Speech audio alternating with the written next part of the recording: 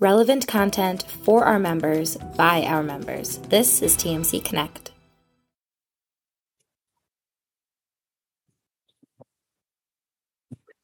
And Chris, you in your home office you're in Northern Virginia, right? I am. I'm in my my bunker, my fabricated office in my basement.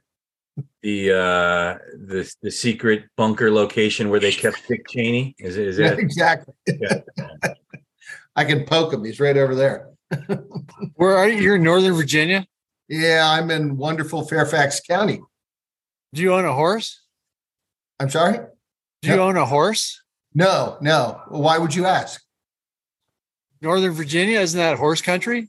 Well, apart from the 3 million people that live here, there are probably 100,000 that have horses, but you know they get run over on by traffic often. But interesting, you should ask. I do kind of live in this little enclave.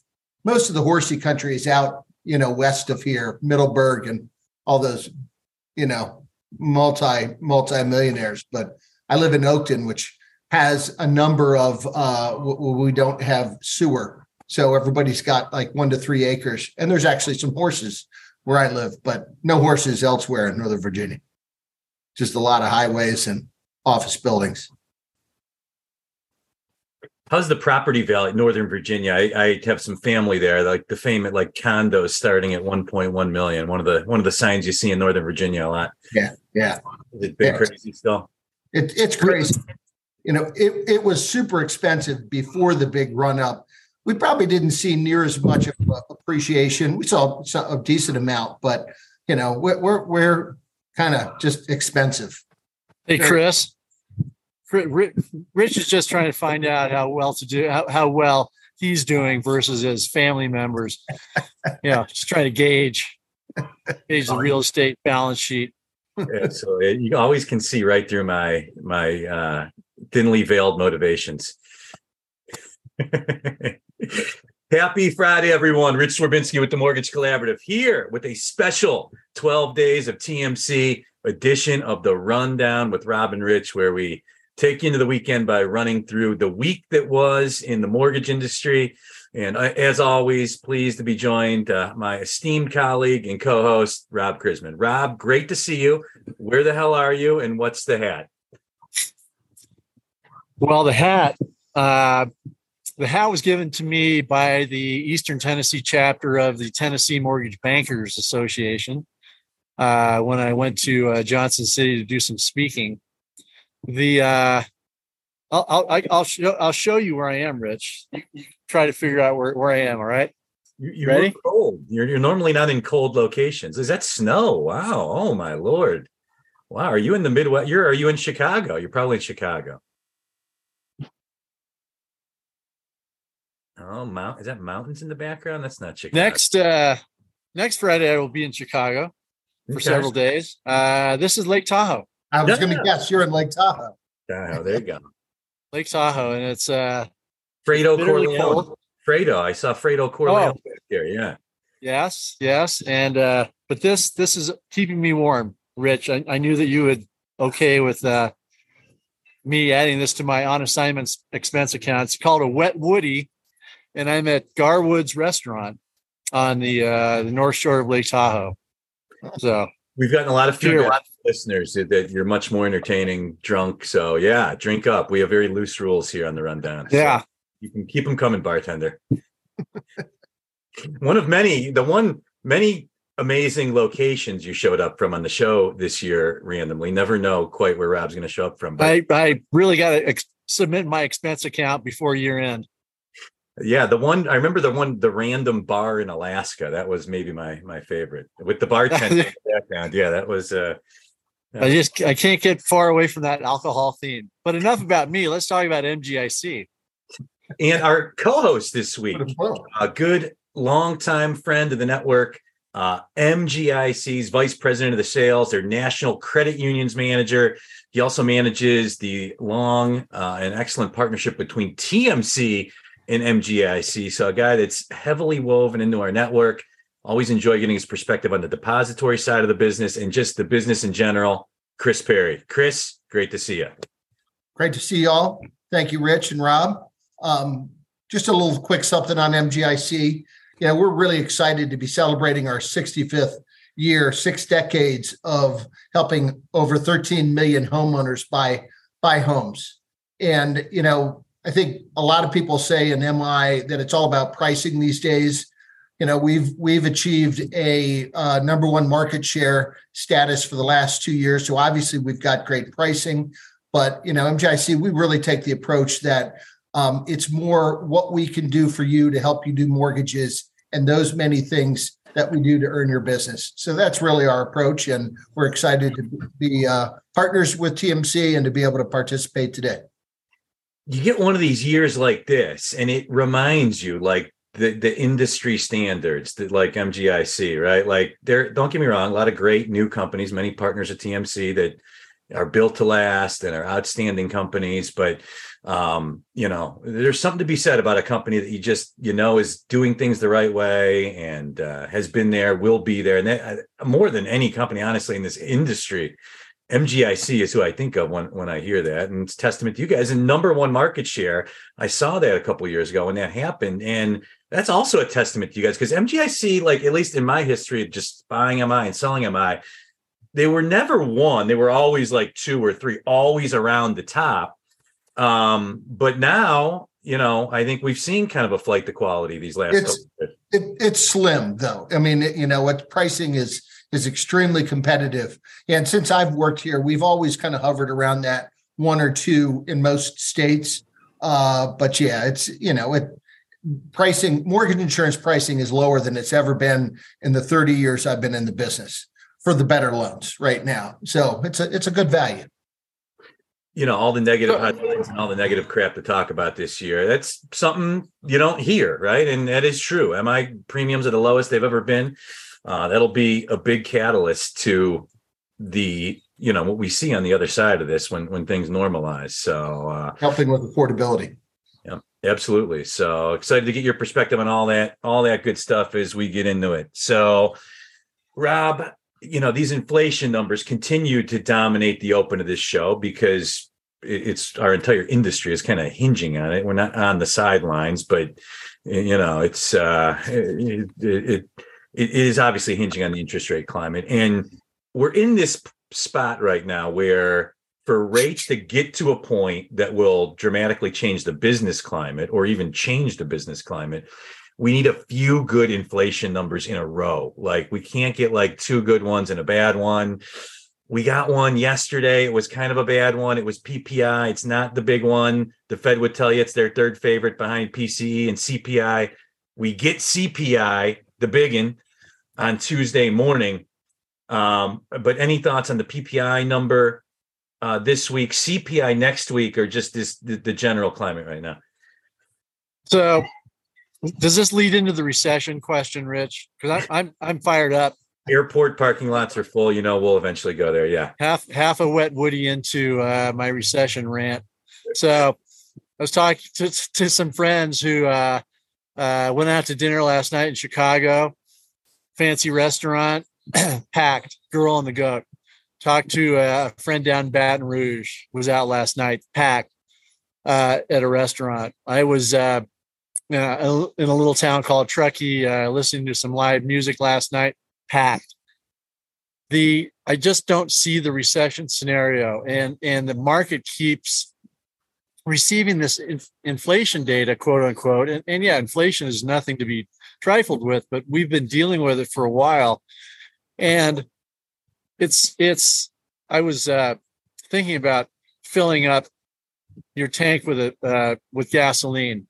And, if gasoline goes way up, the first time you fill up your tank with gas, excuse me, while my teeth are chattering here, you bend the hose so you get every last drop of that gasoline because it's so expensive. Oh my gosh, whatever. And then eventually you get used to it. And I'm not saying we have to get used to a 7 or 7.5% inflation rate. And sure enough, after the producer price index number came out this morning, all the pundits said, well, they started picking it apart and they're saying, well, this doesn't apply, that doesn't apply. It's not so bad, not so bad.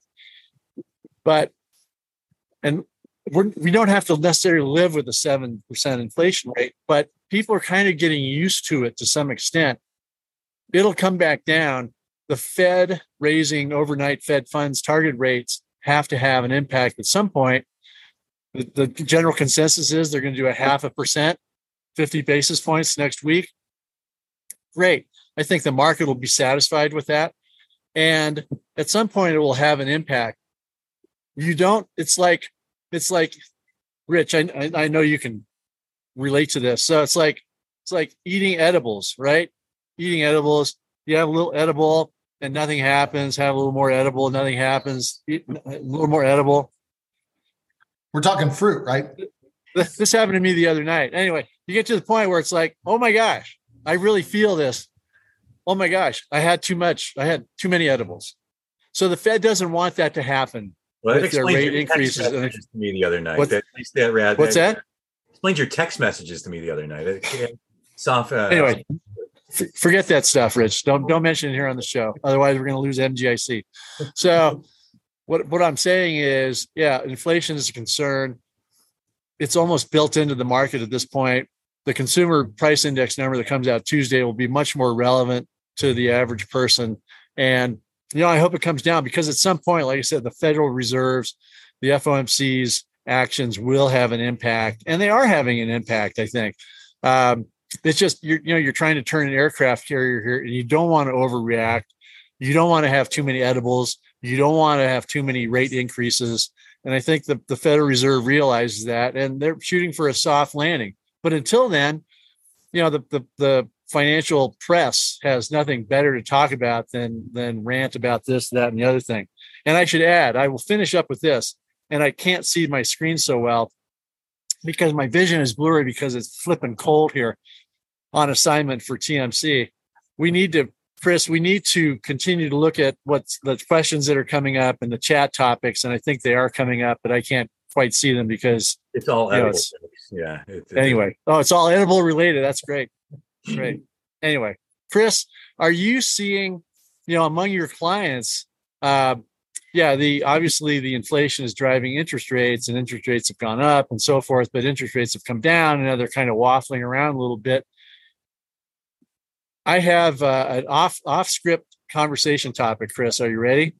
I'm ready. So when you are a private MI company looking at counterparty risk, looking at your clients, seeing how well they're doing or how well they're not doing and so forth, how much do you get involved in saying, hey, Rich and Rob's Mortgage, we think, we see this kind of trend with you. We're looking at your business that you're sending us and so forth. Let's take a look at your business. How involved does MGIC get involved in their counterparty's business? Well, I can say, and this is, I'm sure our competitors do this. We do, monthly, quarterly, yearly reviews of business segmentation. So we're tracking, our individual larger lenders and even regional, local, strong clients. And we're looking at, the percentage of, high DTIs and of higher LTVs. To be honest, we've not seen a tremendous spike in risk parameters of loans. I think in large part because the agencies, AUS systems really kind of, have somewhat dictated that. And we are seeing an uptick from portfolio lenders in creative products, but not actually as much as we might have normally expected. So we're pretty comfortable with, the risk profile that we're seeing, and I would imagine so are the other 5 MI companies. And you offer contract underwriting, right? I mean that gives companies the ability to scale up or scale down without hiring an underwriter. We do, and we have done that for 25 years. At points like this, though, that volume definitely goes down because so many people are their volume is so off that they're just trying to hang on to their own staff as opposed to outsourcing. But some people's models, it's just built in, and that works very well for them. And so we're still doing a good bit of it. Weird component to the PPI number this morning that's really worth mentioning. It was up 0.3%, but vegetable costs were up 39% month over month, which led overall food costs to be up 3.3%, which exactly offset a 3.3% decline in energy prices. I'd been hearing this throughout the month that vegetable prices are going up, but that was the big culprit in the PPI number this morning. Rob, I know you just eat, peanut M&Ms and Doritos, but any thoughts on this vegetable breaking news? So you're talking to the right guy here, Rich. So coming from an ag family in California, agriculture and crop prices are near and dear to my heart, especially living near Salinas, which is where a lot of lettuce, radishes, row crops come from. And you have a situation where there's a lot going on when you talk about crop prices like that, whether it's inability to get inexpensive labor from Mexico or the United States. You have fuel costs, getting, radishes and lettuce and other vegetables to other markets around the United States. There's a seasonal factor to that too, because, there's not a lot of vegetable growing going on in November and December and into the, January, February period of time.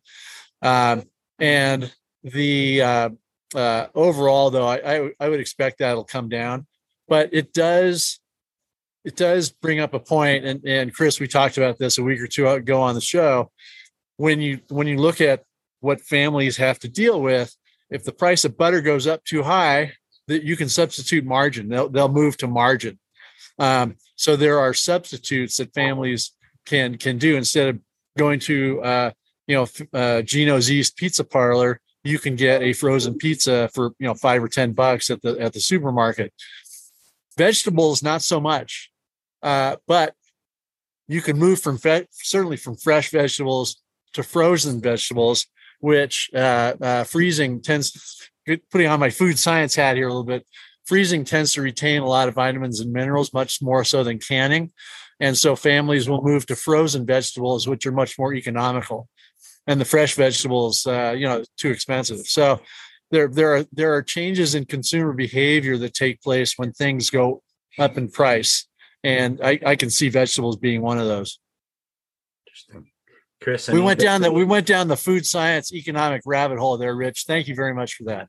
I think it all kind of plays into the whole edibles theme. Yeah, there's a lot of grow your own comments in the chat. People noting vegetables, Rob. Vegetables, yeah. So, I just lost feeling in my feet. But let's keep going with the show. Onward and upward. So, Chris, some other stuff that's been in the news: conforming loan limit changes, these FICO-inspired credit cost increases. Curious though, Chris, how the MI companies look at the conforming loan limit increases, because it impacts your guys' world obviously on loan amounts and coverage. And I would be curious to hear that. Well, I think, it's hard to speak for the entire MI industry, but I think in general, we think they're positive. Obviously, the amount of MI that increases the number of conforming loans that are able to be done. And when you're talking about high LTV loans, the percentage of MI of agency loans is much higher than portfolio loans because of many portfolio lenders deciding to self-insure or whatever they want to call that when they don't purchase MI. So it's a positive. And in general, we all align with I believe we've all pretty much aligned with the AUS findings. But it is interesting. We're also sliding up some of our non-agency loan amounts for those portfolio lenders as well. So it's a little bit of a retooling motion here. Rob, any other chatter in your email inbox, either on this issue or maybe more notably the credit cost increases? Yeah, credit card debt is through the roof this year. I think it's the highest it's been in decades. And that is an issue that people will write to me and say, what's going on with credit card debt? And when you talk about I'm sorry, I did glance at a chat comment there. from someone new to the industry. So I love when you drink. When you talk about some of the consumer spending and so forth that's going on there, I think that there is a concern that at some point the savings that consumers built up over the last few years of COVID, because they weren't going to Disney World, they weren't going to Disneyland, they weren't eating at places like Garwood's here in Lake Tahoe. They will burn through some of that savings, and the household balance sheet will be impacted, and that wages are not quite keeping up with the inflation rate, and so the consumer will suffer. I think there's some credence to that, but I think we've got a long ways to go for that. And when you think about credit card debt, credit card debt is running up, but remember all the millions of people that this industry refinanced into 2 3/4 or 3% loans, and how much they're saving every month versus whatever 5, 6, 7, 8% loan they had. And so it's a very interesting dynamic, behavioral economic dynamic about people running up credit card debt and not paying it off. Certainly, interest rates have gone up, and I think that we will see that over time. But right now, once again, putting on my anti-recession hat, the job market is very strong. We're dealing with inflation, but housing is weak in some, really high-priced areas. But for the most part, Middle America is not seeing, these sensationalist headlines. We've talked about this before, Chris, so sorry about this, but I'm going to repeat. You see these sensationalist headlines about housing plunging, this plunging, that plunging, housing crisis, yada, yada, yada. We've gone up 20% a year for the last couple of years. At some point, it needs to slow down to have a healthy housing market. And tomorrow's commentary has a letter from a real estate agent about how we're returning to a normal market, and that's a good thing. So I would expect that, consumer credit card debt is up, but I think they'll pay it off. I don't know. I just don't see a catastrophe ahead of us in terms of recession or a depression or whatever. I just don't quite see that. And I think we're getting a lot of comments, but I can't quite read. Chris, what are you seeing? Are you seeing that the loans that your clients are originating, are they, quote, do they have more hair on them than in the past? Or are they pretty just kind of cookie cutter deals that are coming across your desk?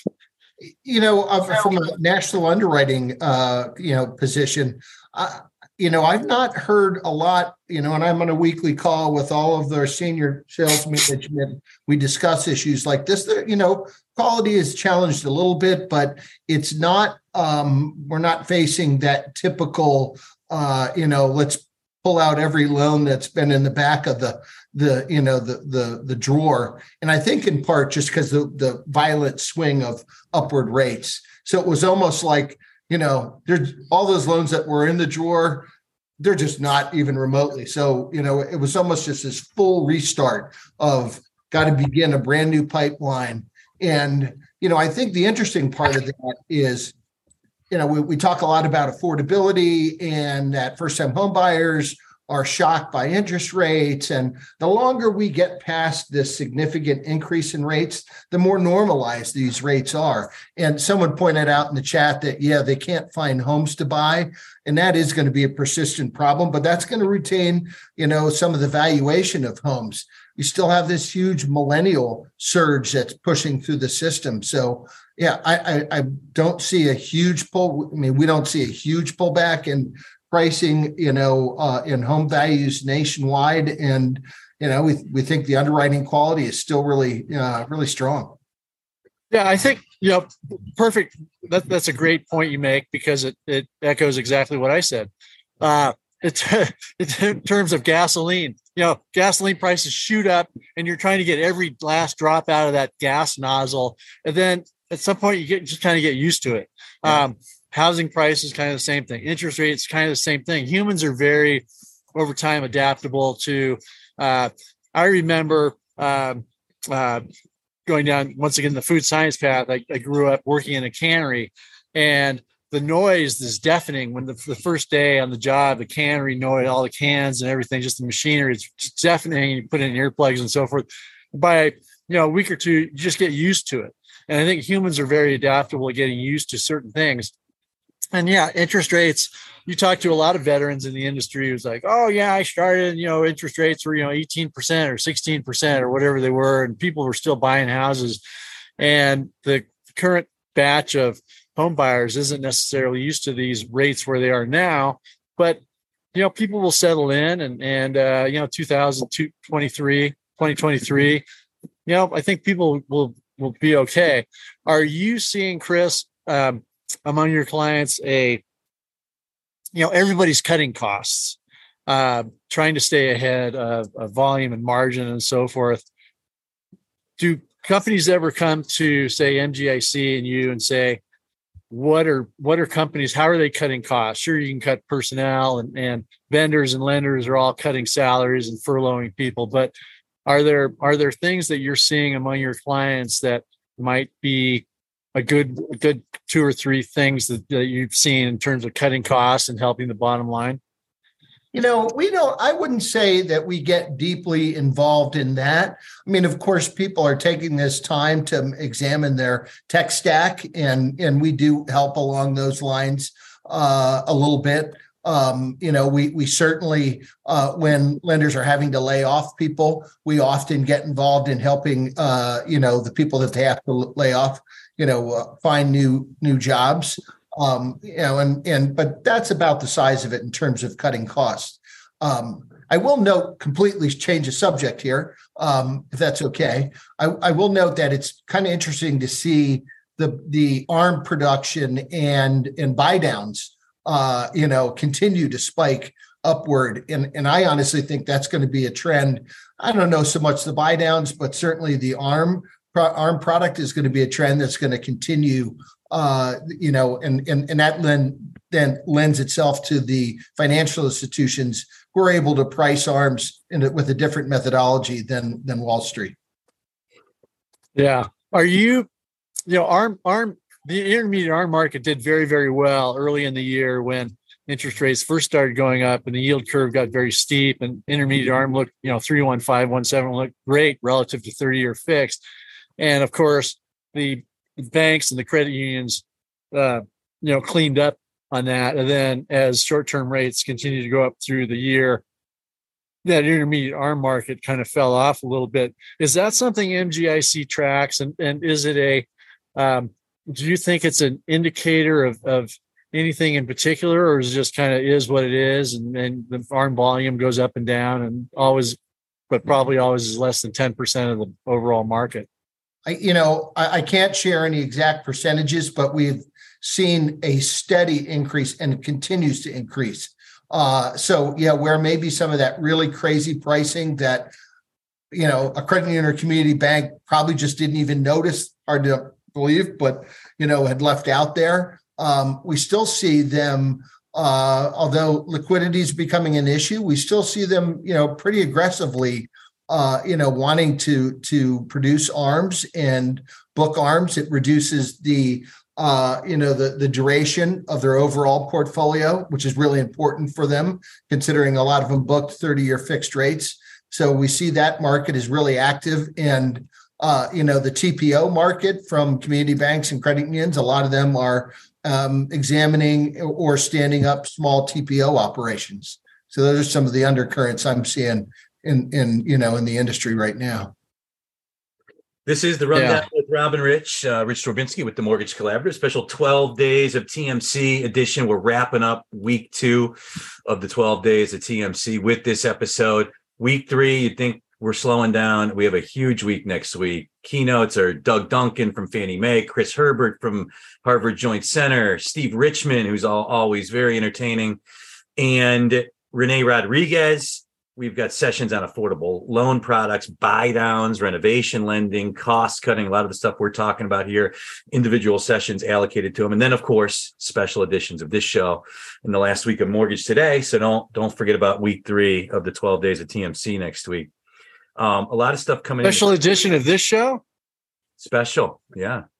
You weren't prepped next week. I think this is pretty special with Chris, Rich. I mean, what are you already throwing Chris under the bus? This is also a special edition. Yeah, we do special editions every week of the 12. How does one get invited to like the 12 days of team? I don't remember seeing one thing in my email about, hey, join us for like listen in or go to this session or that session. Really? How do people learn about the sessions that are being offered through TMC? I think most of our members would say, oh my God, we know about it. You've emailed us 800 times by like November 10. But it's, our member engagement team really is the one that's interacting with our members and letting them know about stuff like this and the way they prefer to be communicated with. So that's, I think, one thing we try to do is meet people where they are in terms of communication and email and all that. So so Chris, I'll tell you about Lenders One after the show. But the numbness is creeping up my legs here. I won't tell you what stage where the numbness has reached, but it is flipping cold out here. The thing that I grew up, not grew up, I should say, the private mortgage industry has always been such a valuable partner with the lending industry, Chris, and any time that I needed help with something, the MGIC and you have competitors. I know that's late breaking news to you, but yeah, there are other competitors, but they were always willing to help. And besides the contract underwriting that you offer, what do you say? What do you think are the most popular or the most underutilized products that MGIC can offer either for free or very economically to your lender partners? Rob, I would say I'd start by saying, it's really impossible for me to answer that question because we have so many offerings, services, products, relationships. So, we really start by, all right, who am I talking with?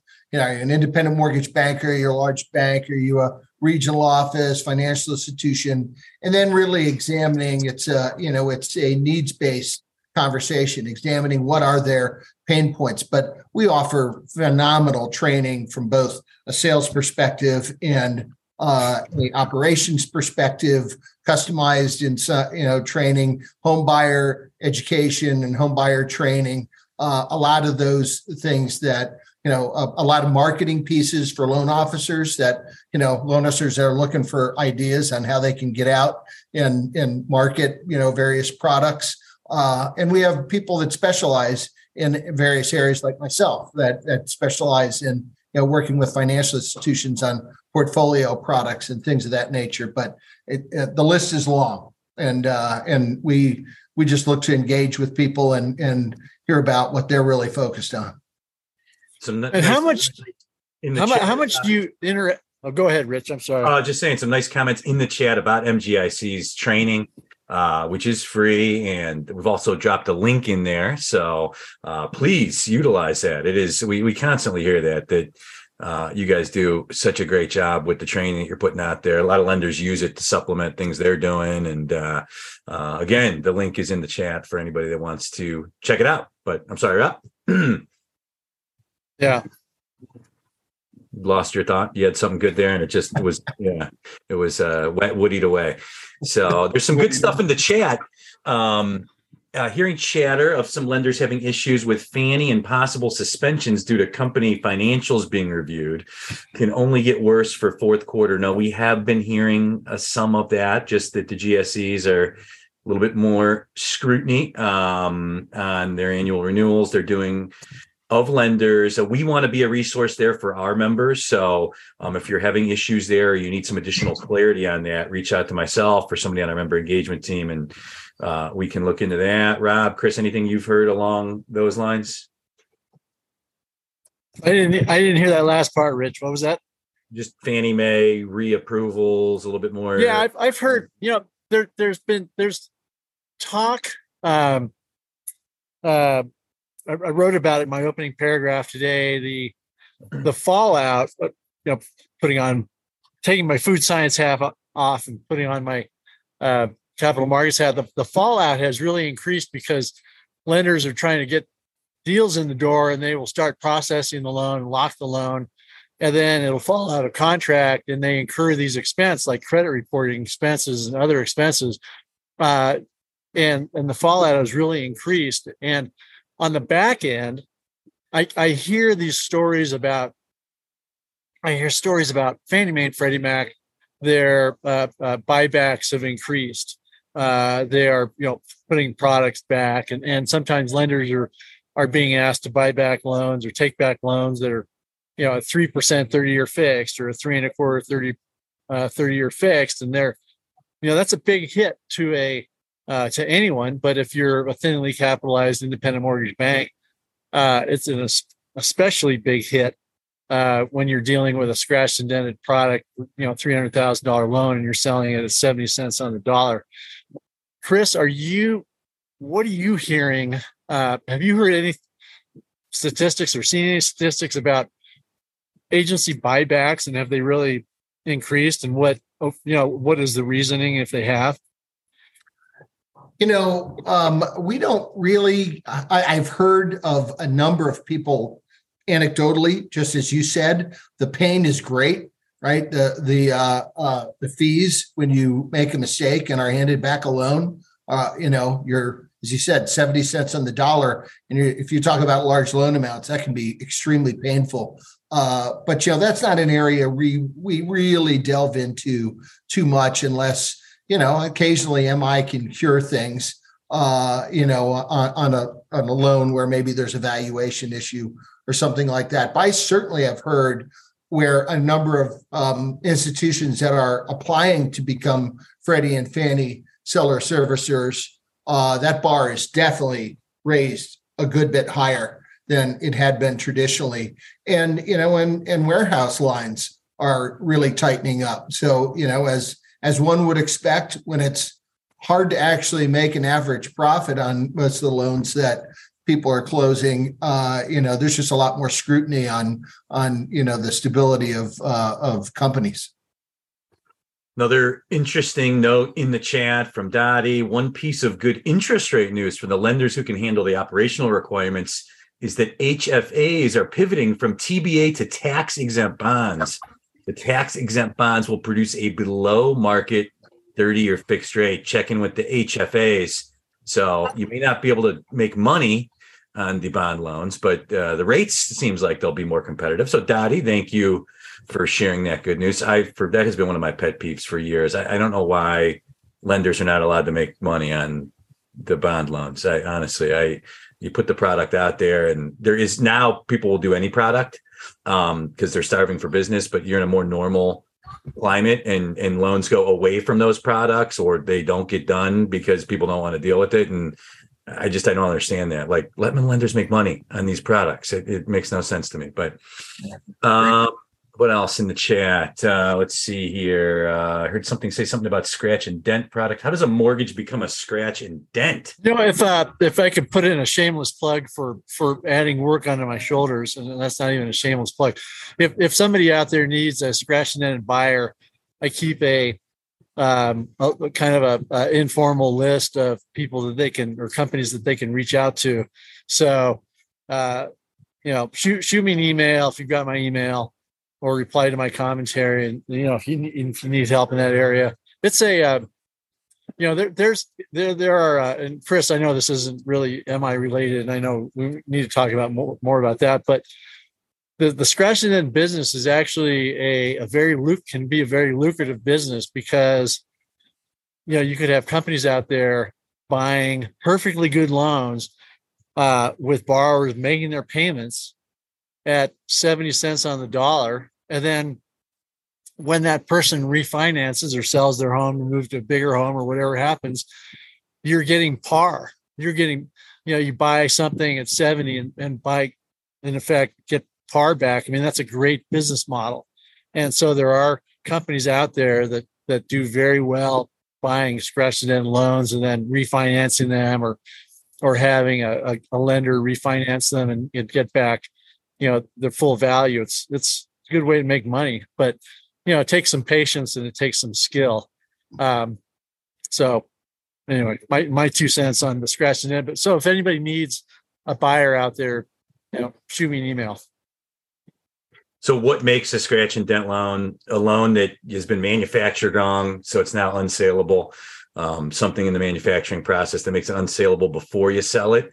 That's probably the most common scenario. And then like loans that lenders have to buy back due to after the fact reviews and things like that. So you're sitting on a loan that does not meet regular agency guidelines. You got to find somebody to buy it. That's the term scratch and dent. Typically buyers are paying between 60, 70 cents on the dollar and 99, 100 in some cases. And yes, a lot of very smart people have made a lot of money in that area of our business over the years. So Chris, any thoughts on the scratch and dent side of our market? Just as I said before, I've had a number of circumstances where people have looked for referrals like that. And I just had one with a great client that was a very large jumbo loan and, closed with outsending a kind of a tweener appraisal to the investor. And it was a painful experience for the lender, even being asked to buy a higher level of MI coverage on it to purchase it, but saved them, I think it was like $300,000 in terms of, what the scratch and dent. So, yeah, I think it just goes to, we're all, in the mode of trying to close every loan, but it's just super important to stay, focused on execution so that, those loans that you're closing aren't, going to end up in that bin. And we got a couple of good partners at TMC that are linked in the chat that buy the scratch and dent loans as well. So, Chris, one last question. I know Rob's got his hand up. The wet woody is wreaking havoc on the coast of Lake Tahoe. But strips of MI on portfolio loans. I remember in my bank days working for banks that were really, really risk averse. Maybe it was like a 95% doctor loan that we did without MI, or loans that maybe we did it 85% without MI in the portfolio, worried about home depreciation, buying like a strip of MI for a pool of loans in the portfolio. It's only a matter of time before that starts happening. I think again, has MGIC seen any of that? Yeah, absolutely. And most of that's with portfolio lenders where they may have originated a group of loans above 80 LTV without mortgage insurance. And there's a number of reasons why they may suddenly want to, purchase mortgage insurance. It could be a capital thing, could be a liquidity thing, it could be a saleability thing. But yeah, no, it has been not tremendously active, but a part of the marketplace, and we see it continuing to ramp up, especially as let's just face it, a lot of these institutions that have portfolios with low interest rates and long durations, eventually they're going to have to move some of those loans.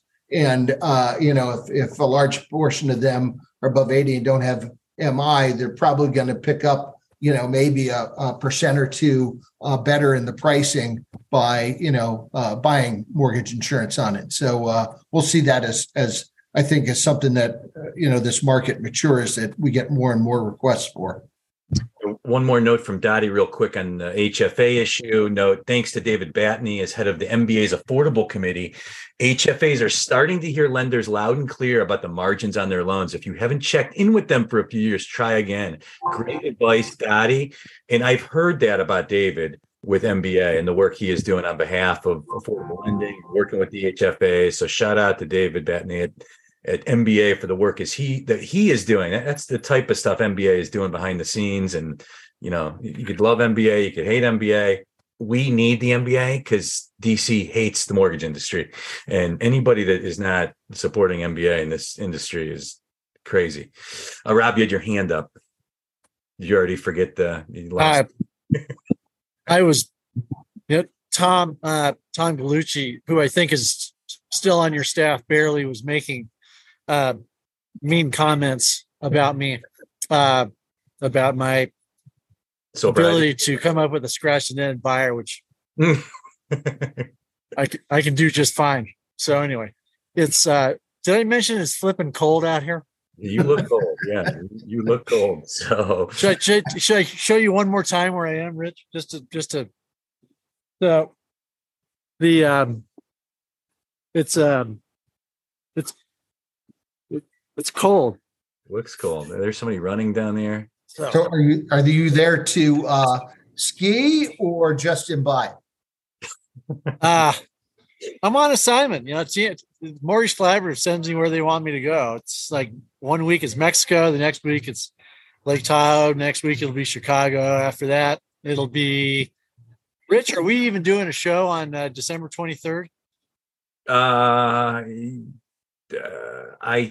I forget. Never mind. Sorry, I didn't mean to stump the chump here. Sorry. I think we are going to do just like a short, fun. Yeah. So for the 50th show, but anyway. So no, I think to before my jaw freezes up here and I can't speak any longer. I will say this about MGIC. To Chris's point, the products that you offer at very reasonable or free for your clients, it's amazing. It's something that lenders need to take advantage of, and I don't think enough of them do often enough. So keep up the good work. Thank you. I appreciate that. And Chris, anything else from your perspective, just working with credit unions across America? Feels like a good climate for the depositories right now. Credit unions within that, obviously, it's, you've got very diverse types of credit union mortgage lenders in America. Some that are, more traditional, smaller credit unions, some that operate like full-blown IMBs. They definitely have some business advantages. And yeah, we'd just be interested to take us into the weekend. Any just broad perspective you're seeing on that segment of our industry and all the work you do with them throughout the year? Yeah, no, I think that, they will, as you mentioned, there are some with fantastic origination sales forces, but in large part, they haven't and probably won't build the sales forces that independent mortgage bankers do. And there's a lot of reasons for that. So, they will be able to take advantage of their portfolio capabilities, but not entirely. And the whole TPO opportunity with them, if you put the work in, it's hard to connect with the senior people at a community bank or a credit union. But if you put the work in, there's opportunities there. So, that might be something to explore. Love it. In the chat. Hey, Chris, did you tune in last week by chance? I did not. Okay. So have you ever heard the term mollywomped? No, I have not. Is that what happens in Lake Tahoe if you have too many woodies? Well, that don't fall in the lake. Don't fall in the lake. Yeah, it would be good for ratings, but the lake is warmer than where I am now. But Rich, do you want to explain the term mollywomp, since I think you were the one who used it?